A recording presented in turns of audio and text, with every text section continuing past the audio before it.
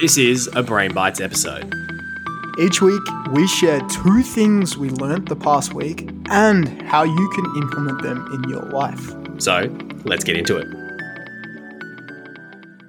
Brain Bites 10, we're here again to look at what we learnt this week. Sam, how are you? Going very well, Kieran. How about yourself? I'm dandy. Olympics. Obviously the vibe. Australia, 4th in the medal tally, kicking goals, winning medals, swimming well. This is all we of the want, above. mate. So we want. We also want to know, what did you learn this week? So I think I've got an oldie but a goodie, and I think one that I've known for a while, but again, it's a classic disconnect between knowing and applying.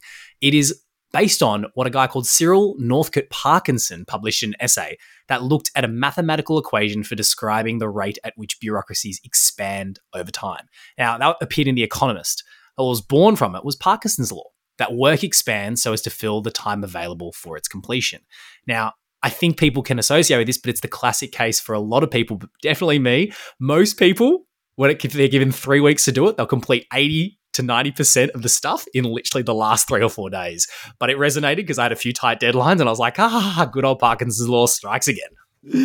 And it happens. And it happens so often. And the work contracts or expands in crazy ways, which is why people do so much the night before an assignment's due. We never did that, mate. What are you talking about? We were the best students, the best workers, everything.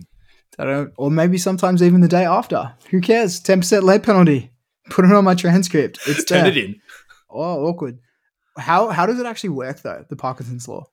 Yeah, and it basically means that we basically have like immediate gratification and delayed gratification a lot of the time. And so it's also near and far transfer, which is what they call in psychological circles, which is very, very hard to internalize the immediacy of something that is far away, right? It's like planning for a trip that is 3 months away. We're like, but it's 3 months away. It'll be fine. Don't worry about it. And like the classic case is if you take a 2-hour task and you allocate 4 hours to get it done, you'll obviously spend 4 hours, not 2 hours. And that's where your point is really, really astute on the contraction part as well, because Horstman's corollary is work contracts to fit the time we actually give it. And so I think what we want to be mindful of is like a study that actually was shown as well, quality versus quantity. There's a study called Creating When You Have Less. And in the Journal of Consumer Research 2015, when faced with scarcity, people use resources in less conventional ways. We talk about innovation by necessity. But what that means is if we're able to contract a time and be very accurate with that, we're more likely to be creative as well. Creative constraints breed creativity. I know, the limiting reagent, mate, as they say in chemistry circles. The limiting reagent. Wow, we just got sciencey real quickly. And if we've lost anyone, please come back, because there are ways you can use this in real life. I know. Sorry, chemistry tutor. Old habits. Can't help yourself. So how would you use it? That's the question then. How do you use it? Sorry, mate, you cut out for a while there. Oh, shit. Well, let's just assume it was, I'll cut this, but 3, you said it was like 305. 305. You said chemistry tutor? Yeah, and then you said, and then you can just say how can you transition, how can we use it? So outside of the classroom and science tutoring, how would you use this? Yeah, so I think there's 3 practical ways to go about. And shout out to Nest Labs, who helped me formulate this as well. But I think the first one is time blocking. You know, the idea that you have an hour to do this specific task, and just note that making those constraints really clear and putting it in your calendar is absolutely vital. The other thing, though, is stopping work at a specific time. Now, this is one I really struggle with, but having a lot of shaping of the environment to say, hey, 6 o'clock, computer's done, whatever it might be. The one that I really liked practically is working without a computer charger for your last stanza, so that you put your computer charger away, and that's the time that you've got to actually complete the relevant task. And I think the other one to note is setting public deadlines and countdown timers. And what all these things are here to do is to create urgency, create scarcity, but make it very public and in your face so that you register, here's the amount of time I've got, here's the amount of time it's going to take. And even if you go slightly over, you're anchoring yourself to a much closer destination than one that is far away.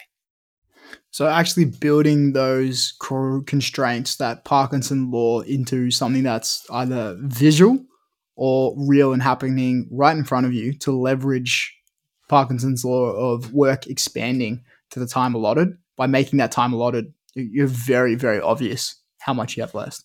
100%. Can I ask, so this is off the cuff, mate, because I have to. Is there any other ways that you use Parkinson's law out of interest? Or that you've seen people? Yeah, the big one's just timers, really. Yeah. Timers is the big one that I've seen used or people use. And I actually like putting your phone on Do Not Disturb and then having a timer on the screen. Or countdown timer, like whatever your preference is. I find that's one that works for me pretty well.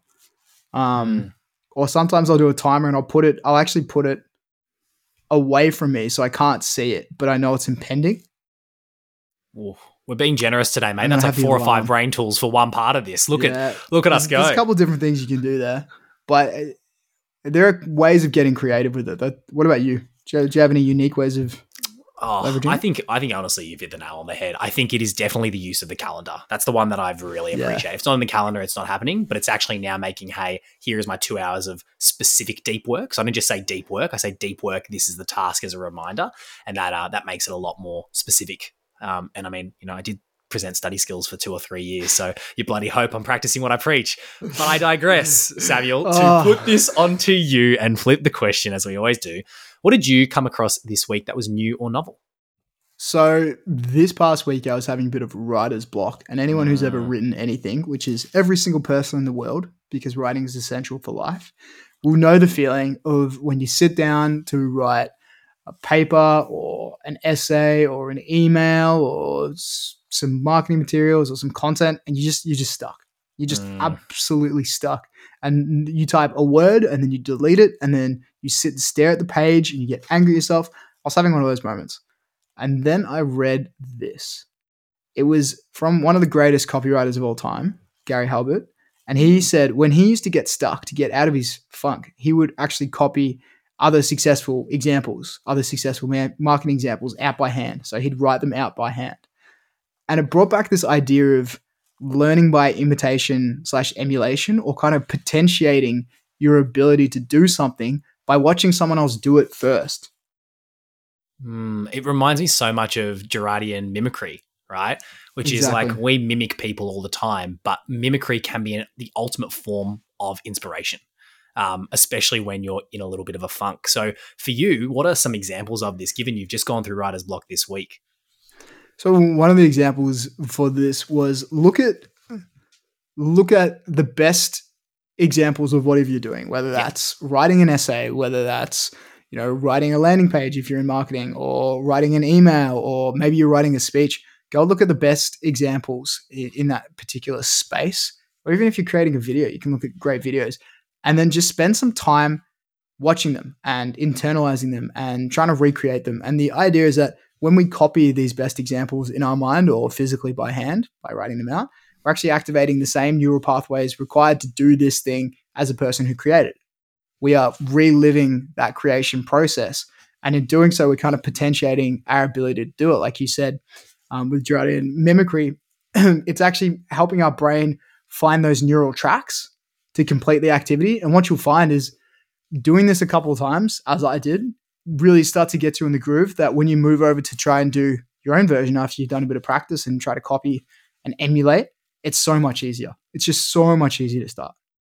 Yeah, the whole idea of, as you said, neural priming, it just reminds me of we like inspiration to happen to us, but you've actually got to work for your inspiration in a way. It's like you'll have a connection that will be made when you look at what the greats did. And I think that's exactly what you did, which is aligned with the neuroscience very nicely. So moving forward then for you, because writer's block is going to happen again, my friend. It's going to happen to all of us. It always does. But we've got to continue to show up. How are you going to use this in your life moving forward? So this is the one thing I found really useful, where if I'm stuck now, I have like a file of examples for a whole bunch of different things related to writing in my work, where I'll just go copy out for 5 to 10 minutes some of those examples. And I'll usually write them by hand and dissect them and look over them. And then I go back to do my work, and suddenly it flows because my brain has access to now all these patterns and these schemas and examples of what I should be doing to draw from in order to create my next thing. But to get an example outside of writing, because perhaps you don't write, not everyone writes, not all of us are writers, it's okay. Maybe you're a speaker, And what you could do is watch great speakers give speeches before you're about to speak to potentiate. If you're creating videos, what you could do is you could watch some amazing video breakdowns or some videos shot really well before you go to create your video. Whatever your skill set is, I've even done this. Crazy example. I've even done this for basketball. So I used to watch videos of Steph Curry shoot before going on the court. And I actually found I wish I had to track this. There was a directly measurable improvement in my shot accuracy after doing so. Wow. Yeah. So you're basically saying you're Steph Curry. Exactly like Steph Curry, except a lot shorter and 10,000 times worse at basketball. But a man can dream. A man can dream. Yeah. That notion, I think, as you said, because I love that word you used of dissection, right? Which is like, it's not just enough to copy straight away. That's the what, but how they do it and why they do it as well. And if you can get to that sort of mental model, so to speak, of whether it's writing or so on, a really clear framework and principles, that means you can get inspiration from anything as you start to make connections between the underlying principle and what you see, which makes it stickier, as you know. Well, absolutely. And it's also using that concept of, neurocoupling or neural synchronization or mirroring of the activity that you want to emulate, because by watching other people do it or interpreting and internalizing that process, you're activating the same pathways they would have to create that work, hopefully. Yeah, absolutely. So basically, when you are having a little bit of a block in whatever creative endeavor you have, whether it's speaking, writing, it could be even playing a sport, look at what the greats did. Look at what the greats did. It might be a video of them. It might be them speaking about their craft. But if you do that, you're leveraging neural priming, which is massive. And what you're able to do is then take what they are doing and copy it in a certain way, but obviously looking for that deep-rooted principle, as you're saying, behind it, so that when writer's block is there, it's akin to breaking down the wall and jumping over it and then running again to encounter the next wall, which is just around the corner. Cliff notes, but Kieran, fantastic. Beautiful. Chef's kiss. Mwah. Very bellissimo. And if you are liking our summaries there, if you're liking Brain Bites, if you're liking Brain Tools, please don't forget to subscribe on whichever podcasting platform you're on. If you're on iTunes, we love a review. It really helps us get seen and help more people. Or if you're more of a social person, you're a social media user, heavy user, guilty as charged right here, you can go follow us on LinkedIn, Instagram, or even TikTok. Was there anything else you had to add this week, Kieran? Not at all, but I will say, I think people should go to the website as well, braintools.com.au, to check out all the past episodes as well. And if you've got questions for Samurai, we'd love to actually hear as well how you might be applying these two things in your life or any other examples. So shoot an email to sam@braintools.com.au or kieran@braintools.com.au. Very original, clearly. Send in any question you might have, and we're more than happy to answer it. But that's it for Brain Tools, or rather Brain Bites number 10. That's it. We'll see you next week. Thank you so much for listening to Brain Bites, and we'll see you on the next episode.